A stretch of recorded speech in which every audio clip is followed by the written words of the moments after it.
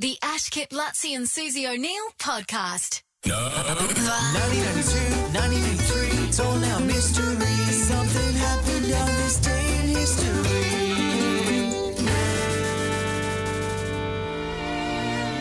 5th of October. Did you clear that throat there, Suze?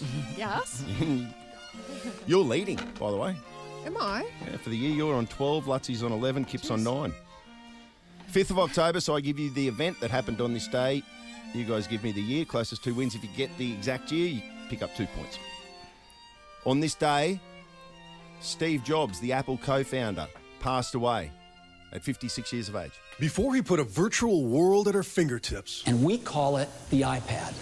Before he turned household tools into objects of desire. Today, Apple is going to reinvent the phone. Before he changed the way we are entertained. And you can watch it on your iPod. A 20-year-old Steve Jobs launched a revolution from his parents' garage. With buddy Steve Wozniak, they set out to move the power of the computer from the laboratory to your lap.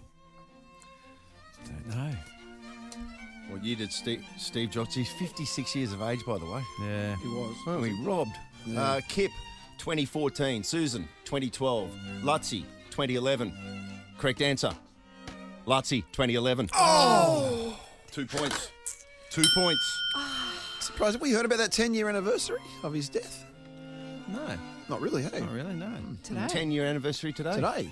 Well, yeah, exactly. Yeah, yeah. It's in the paper. Huh. Anyway. Rest in peace, Steve Jobs. Maybe we should look back. Let's look back at 8:45 on the life of Steve Jobs. Yes. 10 years since he died. What's he done? What did he do? How has he changed our lives? At 20. What did they just say there? 20, did it at 20? We'll recap it at 8:45. Yeah. Started in a garage with Steve. Wozniak? Wozniak. Yeah. That's nothing to do with the Instagram being down, is it? His 10-year anniversary of his death. Oh, and that's an interesting, Read into we'll that. Come back to what that. you will.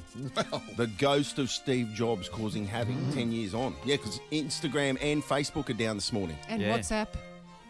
Yeah, And, WhatsApp's down as well. because WhatsApp same company too. and See, one that's- more. Oh, is it Messenger, which is also Facebook. Yeah. If anybody has WhatsApp's pictures of what down. everyone's eating for breakfast Oh this my morning, can you God. send them to me on my mobile? Just Mm. maybe just describe your meals for us. I'm missing out on all the nom nom noms. How All right. Well, there we go. Kate Winslet. It's her birthday today. What Is year was it? she born? I'd like to thank some of the people along the way who had faith in me. My friends and my family, especially my mum and dad, who are in this room somewhere. Dad, whistle or something, because then I'll know where you are.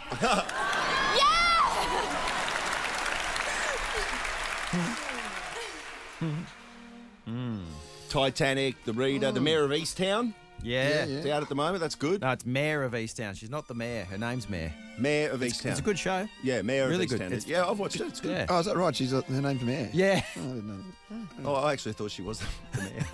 I not watched the show. Is she the sheriff? She's or a something? sheriff or Oh, something. whatever. Yeah. Oh, right. Okay, what year was Kate Winslet born? Kip, 76. Suze, 73. Lutzi, 78. Correct answer, 75. Kip. It's me. Yeah. Lutzi leads 2-1, Suze 0. Jeez, we're pretty close today, though. Yeah. Okay, the vampire novel Twilight, Oh, yeah. which went on to sell over 120 million copies. It was adapted into the Twilight Saga series of movies. Well, the novel Twilight by Stephen Meyer was first published on this day. You're impossibly fast and strong. Your skin is pale white and ice cold. Your eyes change color.